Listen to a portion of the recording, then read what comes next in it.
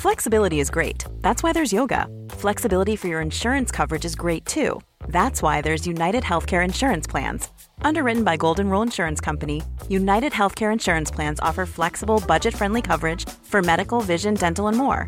One of these plans may be right for you if you're, say, between jobs, coming off your parents' plan, turning a side hustle into a full hustle, or even missed open enrollment.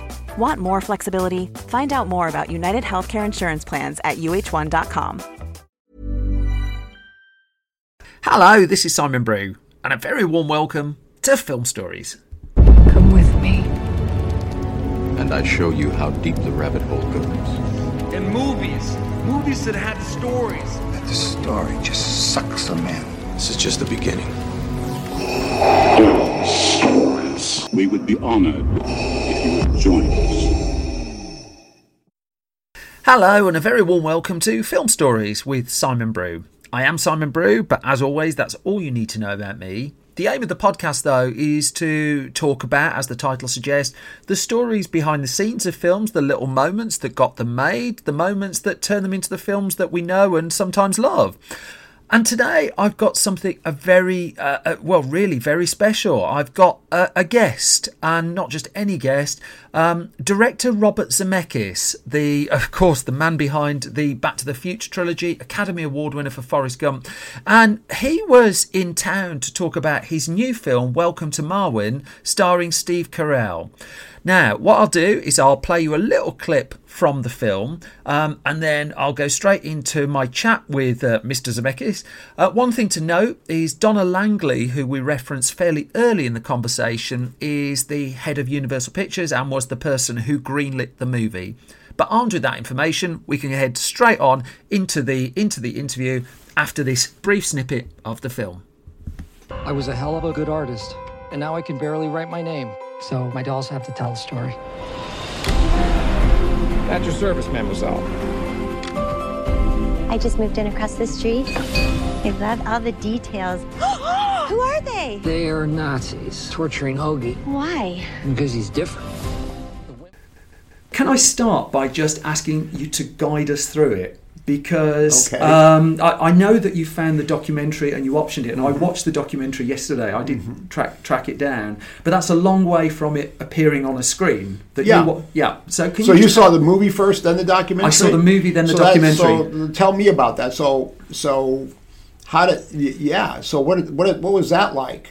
I didn't know that he used a Pussy Galore doll for his mother. I mean, that was a slight revelation. Yeah, right. The documentary's much rawer, right? Isn't it? It's not quite as instantly accessible, but of course not, it's fascinating. I got the hook, and it's much more in depth, and it's about the real guy. Where I take huge dramatic license. Yes, right. So, but you, I talked to you before about it briefly when you came out promoting around the time of the trailer, and you said you watched the documentary, you picked up the phone and rang Donna Langley and said, we've got to option that. That's true. But that's, I don't know how many phone calls like that you make to Donna Langley, for instance. Is this, do you see? No, incredibly, I made one. Is that it? And I must have been very impassioned because I said, Donna, I saw this documentary last night, and I just said, and here's the story, and here's the movie, and I think we could do this. And I think I even said it in that conversation, but what I want to do is bring this imaginary doll world to life. Yeah. And she said, great, let's go for it. I mean, I wasn't. Now, don't forget, this was the early stages of development, so it's not that difficult. But I mean, she got it. And she's been a champion of it ever since, which in itself is a story for a magazine like that in today's world, because the fact that this movie was made by a major Hollywood studio is pretty incredible. My second question, you've got a lead character who smokes, you've got guns, you've got a star playing a damaged character with rough edges to him who can't relate to the outside world anymore, a studio that can't package it with a tidy log line, and it's got to be backed by some degree of big movie studio marketing campaign. And I mean, was it as simple simple's the wrong word, but was it a case of one person really believes in this? Because we're in an ecosystem ecosystem now where Steven Spielberg struggles to get the money for Lincoln, I know. and Ron Howard struggles to get the money for Rush. Yes, right. And I'm curious what the process was for you. Was it what happened post that one phone call? And I mean, this is a difficult film to well, we have to give we have to give credit to everybody who deserves credit.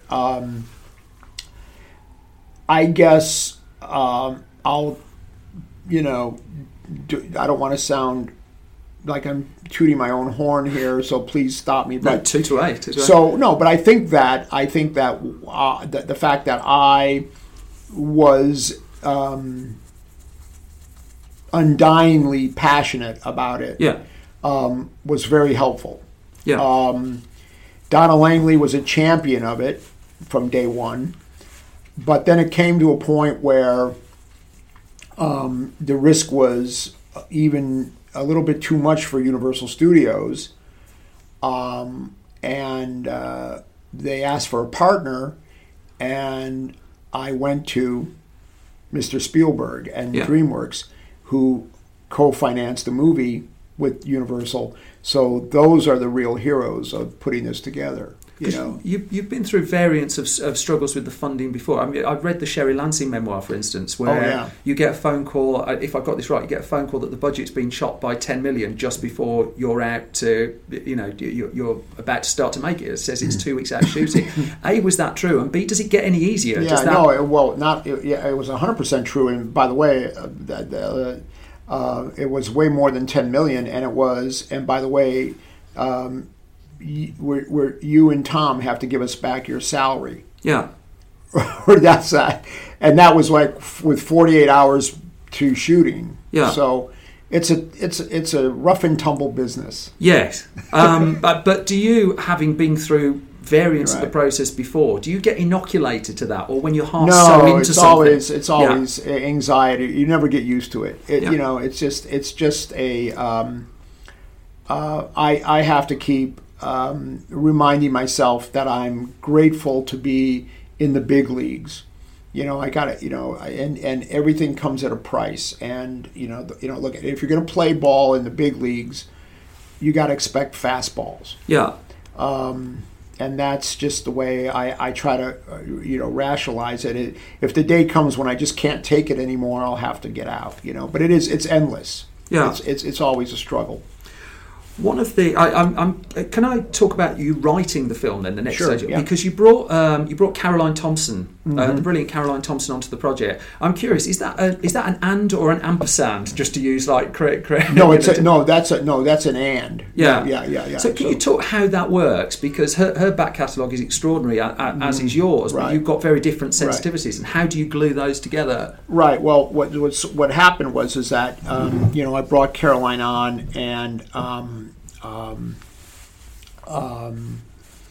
she basically kicked off the movie with the first draft of kind of like just a really, really rough first draft, and then I took it over from there. So we didn't really collaborate on it. She wrote the first draft, and I revised the first draft after that. And so it wasn't like a true collaboration like what I did with my partner Bob Gale, where we were in the room together. It was like she wrote, I wrote, kind of a situation. That's what this was. Yeah. And how did you decide? Because the question I've got here, I've written it in quite a flowery way, but presumably there's a difference, even when you're basing it on real life. And you just had this with The Walk as well, fairly recently. Of when do you treat them as a real life person, or do you treat them as a character in the story? I mean, is there a line there in your head? Well, certainly, certainly, in the case of both characters, I found that the humanness of each character, both Philippe and Mark Hogenkamp, was an inspiration. Yeah. And by just like finding the real human parts of their character, which then becomes a tribute to them, is a springboard to then be able to sort of dramatize this, this loose dramatization of the story that then can be fleshed out and done in a shorthand to fit it into the form of a movie. Does that make any sense? Yeah, it does. And I mean, I'm particularly intrigued about the character of Mark, because in the documentary, particularly, he describes himself at one point as a bad guy. Mm-hmm. I mean, that really took me back. I mean, he's a victim of a hate crime, right? But because he was drinking, mm-hmm. it's almost used to mitigate the fact that he's a victim of a hate crime. We see this so often in society as today. I mean. Right. Not short of examples.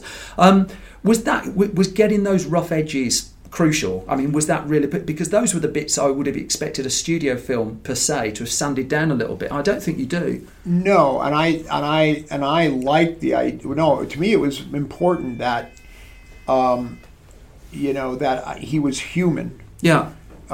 Because that's what makes it identifiable. I mean, I think that the real crime would be to homogenize the story and to whitewash it. I don't think you'd want to do that. I mean, he smokes. He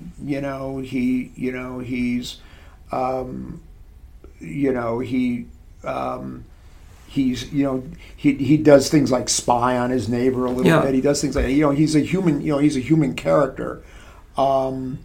And I think that's, at the end of the day, I mean, it's interesting. I don't think you would be asking me this question in the 1970s. No, not at all. Not at all. In the 1970s, you would have said, yes, he's an anti-hero. Yes, of course, absolutely. These are these are the characters we make movies about. And now it's like everything is like under this kind of microscope of the word I use, homogenization, and what I see happening is that if you take a character or a story or a movie and you homogenize it, which means it won't upset anybody, then it by definition can't be about anything.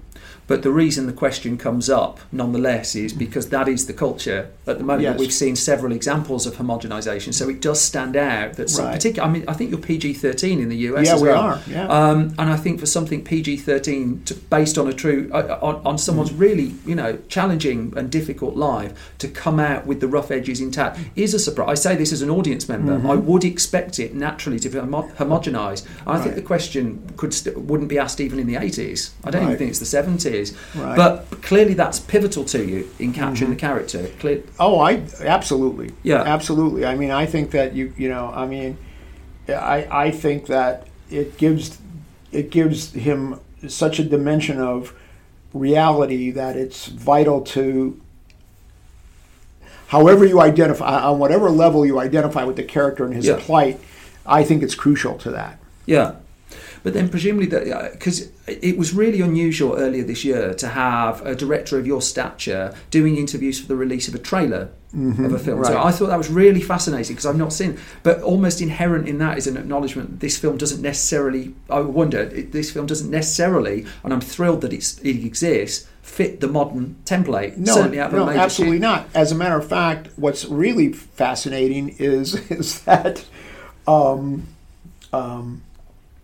this movie is genre fluid. I love the phrase. They've written it in the press notes, and I've pulled it out. Yeah. And it's just like someone's had a really big meeting about that. No, I came up with that. Is that right? They ran with it. Yes. Sorry, they've gone genre defying. They've just changed genre it, which is even better. Well, genre defying is exactly what it is. And the tagline on the one sheet out there is, "You can't put this hero in a box." Interesting, isn't it? Yeah. So we're in a situation where life is imitating art here. So okay, this is a big gamble, and I'm and you're right to ask all these questions, but for me they're terrifying, to be perfectly honest, because I don't want to shoulder the responsibility of putting the final nail in the coffin of original cinema. Yeah. or non pre-sold title cinema.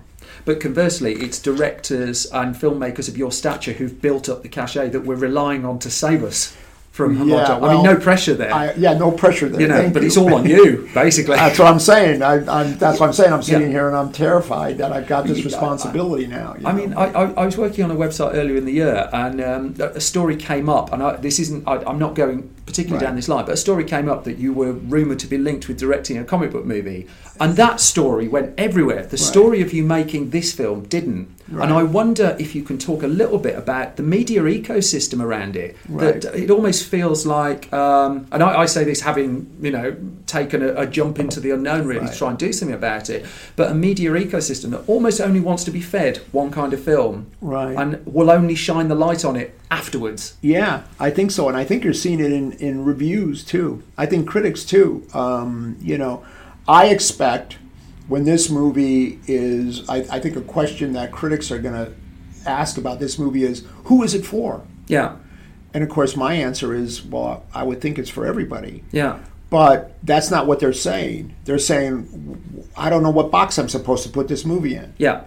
Now what's interesting about my body of work is back in the day... It's never fitted, has it? Huh? It's never fitted, has it? No. When we used to have Blockbuster Video. I remember you saying. Yeah. Remember I said that to you? Yeah. They never knew what shelf to put my movies on. Yeah. So good. I'll keep doing that. This one they don't know. They won't know what shelf. What shelf would you put this movie on? If there was one. I don't think people have shelves anymore. Really, I think they have sophisticated racking units that kind of get around them. Do you see how I dodged that? Yeah, I don't know. I've given up on genre. To be honest, I've given up on absolutely everything has to fit a box. Right. And weirdly enough, if there is a rule, that gives you something to push against. Yeah, exactly. And people actually have to describe movies. They actually do. Back in the day when I was a young writer, that's how we would pitch movies to studio executives. The audience didn't know, but you would say it's kind of like Dirty Harry meets Dirty Harry meets The Sting. Yeah. And they would go, oh, okay, I kind of get it. And now this is how people describe movies. It's kind of like Toy Story, or it's kind of like this, or it's kind of like that. And it's just this kind of simplification of everything, which is the way it is. I've tried to avoid asking specifics about the film because I don't want to spoil a beat of it, because I think it's such an unusual story with unusual beats to it. But I did want to ask something about the actual production of it, because I don't think I'm spoiling much to say. You've got this really spectacular opening sequence where effectively the two worlds of the film come together. And as a film, as a director, I mean, I always remember Joe Dante talking about making Gremlins, about how the live action stuff, he shot all of that, and then the puppet stuff nearly drove him to absolute insanity. That was months afterwards. Right. In a digital world now, and appreciating the work you've done digitally, do you still get a sense of that? Do you still find that the digital bits of it are lagging a little bit behind, and you're keen to glue it all together quickly? How do you mean lagging behind? I don't understand. I'm curious because you shot the actual film itself. Was it October 2017? And then you're waiting. I read a piece where you said you're waiting for the digital stuff to come in. Oh, yeah. So what that means is I see what you're saying. Yeah. All right. So when I use the word shoot, I mean so the digital world is broken down into two phases. Yeah. Basically, there's production, and that means your actors are working. Yeah, so that's the volume work. That's the volume work and the live action shooting. Then there's the digital finishing, and that for simplification, that now has become part of the post-production process. Yeah. So when I was saying to you that I'm waiting for the shots to come in, the shots that were turned over are in process of being built, I hadn't seen yet. So that's all it meant. But all the actors had gone home. But I mean, presumably it's firmly in your head what you want, and it is just waiting for those final shots. It's just waiting for it to go through its different phases of checks, and then finally be rendered out. Yeah. You've got some extraordinary performances in here, and I think everyone else is going to ask you about Steve Carell and Leslie Mann, who are extraordinary in it. I'd not seen Merritt Weaver's work. Is it Weaver? I think Merritt Weaver. Yeah. I've not seen her work before. Oh, really? I've not been watching much television of it. I thought she was an absolute. She's magnificent. Such a tender and very three-dimensional, isn't it? And really real. So I wonder, because I don't think people will ask you about her, and I think she's done something really extraordinary there. What did you see in her? I just saw that, I was a fan of her work. Yeah. She was on. I first came up where there was a show on a Showtime series called Nurse Jackie. Yeah. And she was, like a supporting character in that series, and I was just a giant fan of hers. But she has just got such a unbelievably natural realism in her way, and she just can turn something into a magnificent. I mean, it's astounding how she makes the screenplay come alive. Because it's just fantastic. Because am I right in thinking the character Roberta? I didn't see her in the documentary. Oh no, it's totally fictional. So I mean, it's extraordinary. There actually none. I only used the names of two women that aren't even. I don't think they're even in the documentary. But Wendy was a name of a real person in Mark's life, and Carlala. Yeah. Everybody else is, but they're not. But they're not even portrayed as the real characters. They're just, I use their names. Odd question and a very simple question, but I like asking simple and dim questions. Did you enjoy making it, and are you in a position where you like a film when you get to the end of making one? Because I don't like anything I've done when I get to the end of it. No, I'll answer them in order. Yeah. I really enjoyed making the movie because I so enjoyed working with my cast, and I just loved the story that I was doing, and I had a great, wonderful, inspired crew. Yeah. And they were so energized by making a movie that was about something. I'm telling you, I mean, they would literally come up to me and say that. Yeah. They said, it's so great that we're not making a movie about a superhero. Yeah. We love coming to work. And I'm going, no, this is great. So yes, I enjoyed that immensely. To answer your question, when I get to this point, all I ever see are the flaws. Yeah. I'm sorry. I'm trying to ask it in a non-clickbaitty way that someone might take it away. I only see the flaws and and regret that I didn't make it better. So last time I spoke to you, you quoted Truffaut at me and said that any film, that the film you do next is a reaction to the one that you've just done. So can I fire that at you? Yeah. I don't know. It'll definitely be something different. And with that, our time was up. Welcome to Marwen lands in UK cinemas on the 1st of January 2019. It is based on a documentary film by the name of Marwen Cole, which you probably picked up from the conversation. And that has been the latest episode of Film Stories. Issue 2 of Film Stories magazine goes on sale in the middle of January.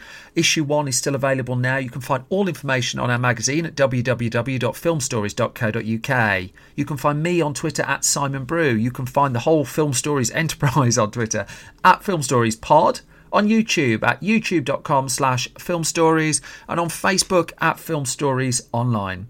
Thanks so much for your support. Thanks for listening, and I'll be back soon with some more Film Stories. Take care.